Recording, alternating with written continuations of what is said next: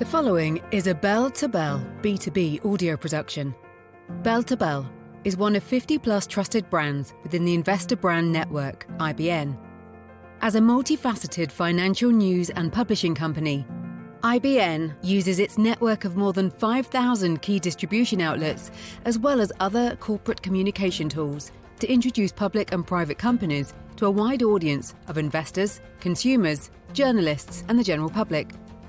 Our reputation for highly efficient communication strategies is based on the experience and relationships our team has in the space.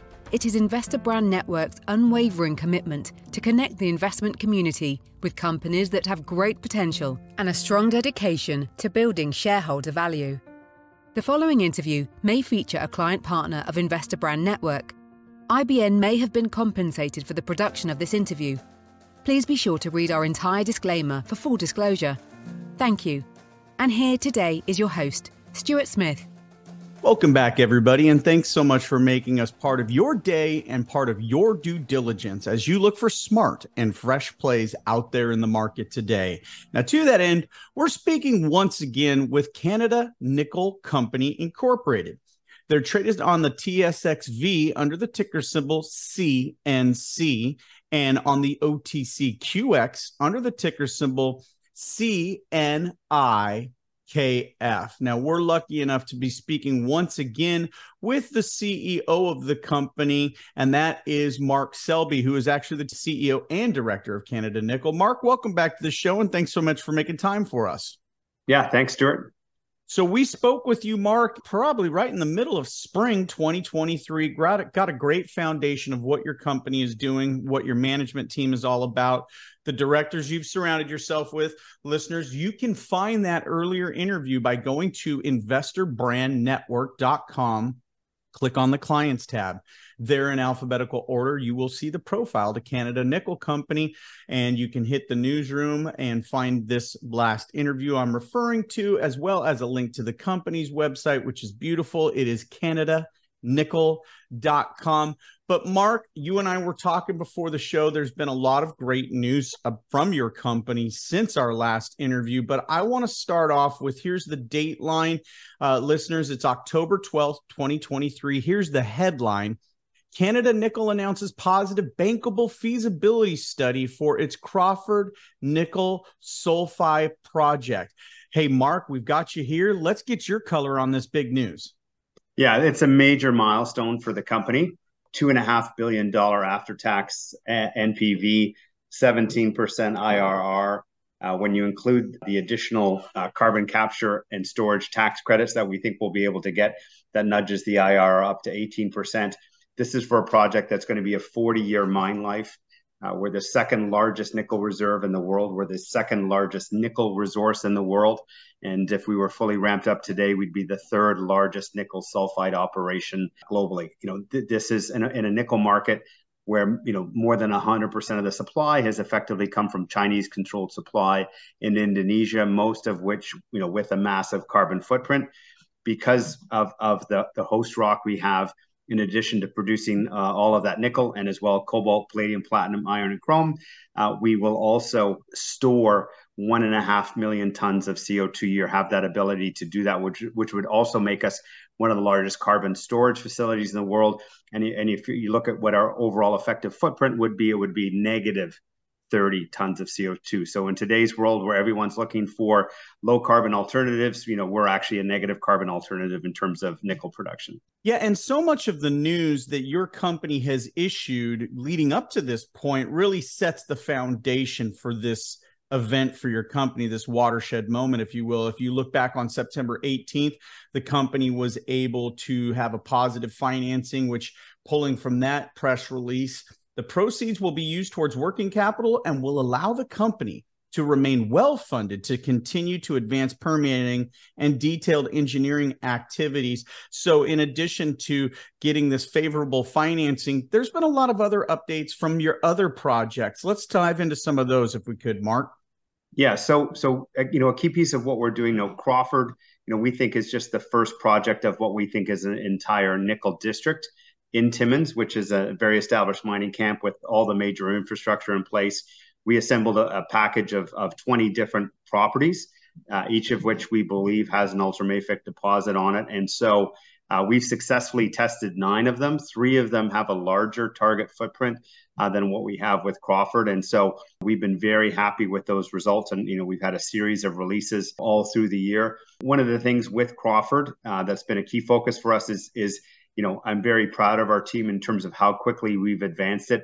We've taken it from a 5th drill hole to a full feasibility study in just 4 years. And that includes, and you'll see a series of releases as well, in terms of developing our IPT carbonation process, where we are able to inject CO2 into the material we process as it's going through the plant, and we're recovering the variable, the nickel, cobalt, and other recoverable metals. So again, we've accomplished a huge amount in a short span of time. With the bridge financing we had from Oramet, which we've done successfully twice before, that allows us again to keep on track on an aggressive schedule. We're looking to get permits by mid-2025 and be in production by the end of 2027. So we're in a significant position versus any of the other big nickel projects out there in terms of when we can actually come to production. Well, the rapid advancement that's been earned by your accomplished team leads me in the years and the outlook you just gave us in 2025 and then in 2027. Let's talk about where we are right now. We're wrapping up 2023. We've got approximately 2.5 months left.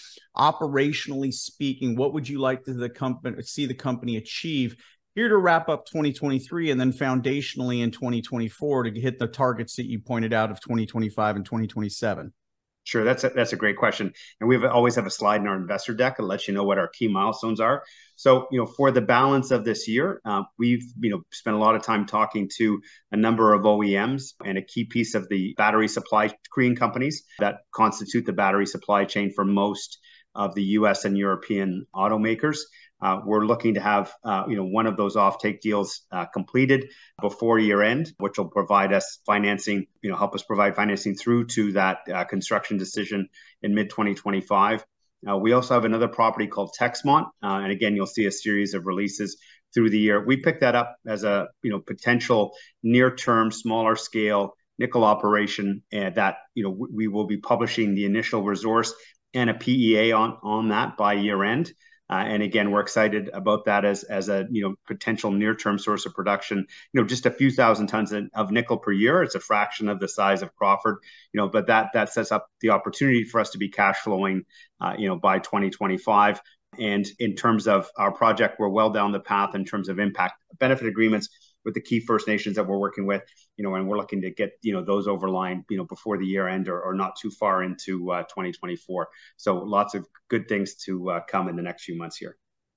Well, let's take a step back then. I want to ask you about the markets that you're in then, the industry that you're in, and basically say, as you see these projects, your projects maturing, we're watching a world become more reliant upon nickel. Can I get your 2 cents as someone who's immersed in this market?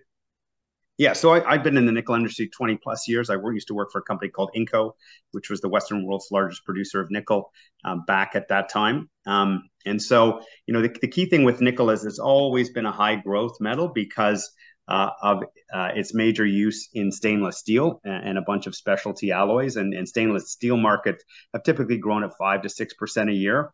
What's exciting now over the last few years is nickel is the metal that gives an electric vehicle battery its long range. And so, particularly now as we're moving into seeing a lot of North American car models become available in an EV option, you're going to see a lot more nickel consumed here in North America to build the batteries for those cars. And so, we're quite fortunate that we make a nice high-grade concentrate that from Crawford, that we think can go either into the EV industry or into the stainless alloy steel industry. And, we'll be heading down both those paths. So, very exciting, 3 to 5 years and more for the nickel industry going forward.